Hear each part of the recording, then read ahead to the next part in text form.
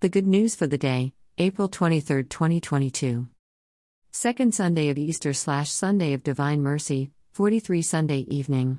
The doors were locked where the followers of Jesus were staying. For fear of Judeans, Jesus came to them.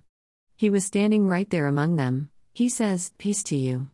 Once he had said this, he showed them his hands and his side. These students felt glad to see the Master. Jesus said again, "Peace to you. As the Father has sent me, I'm sending you."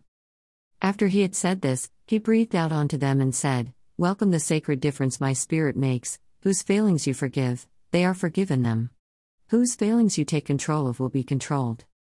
One of the 12, Thomas, the twin, was not there with them when Jesus came. The other followers of Jesus told him, "We have seen the Master." But he said to them, "Unless I see the mark of the nails in his hands, put my finger into those nail holes, and put my hand into his side, I won't believe." A week later his students were again together indoors, Thomas, too.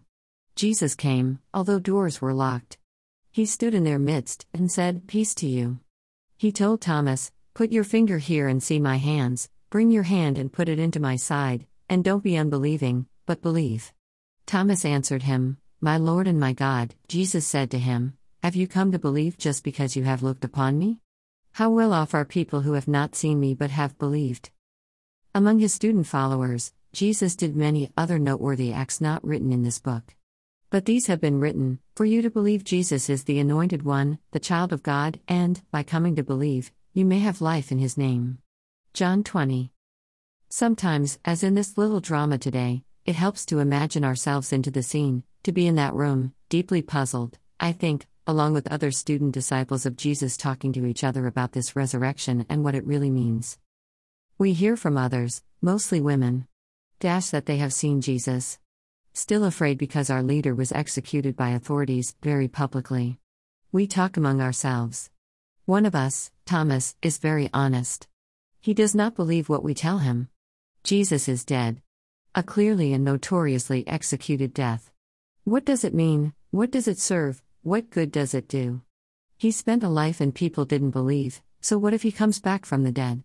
Will it be any different? What difference does the resurrection of Jesus mean?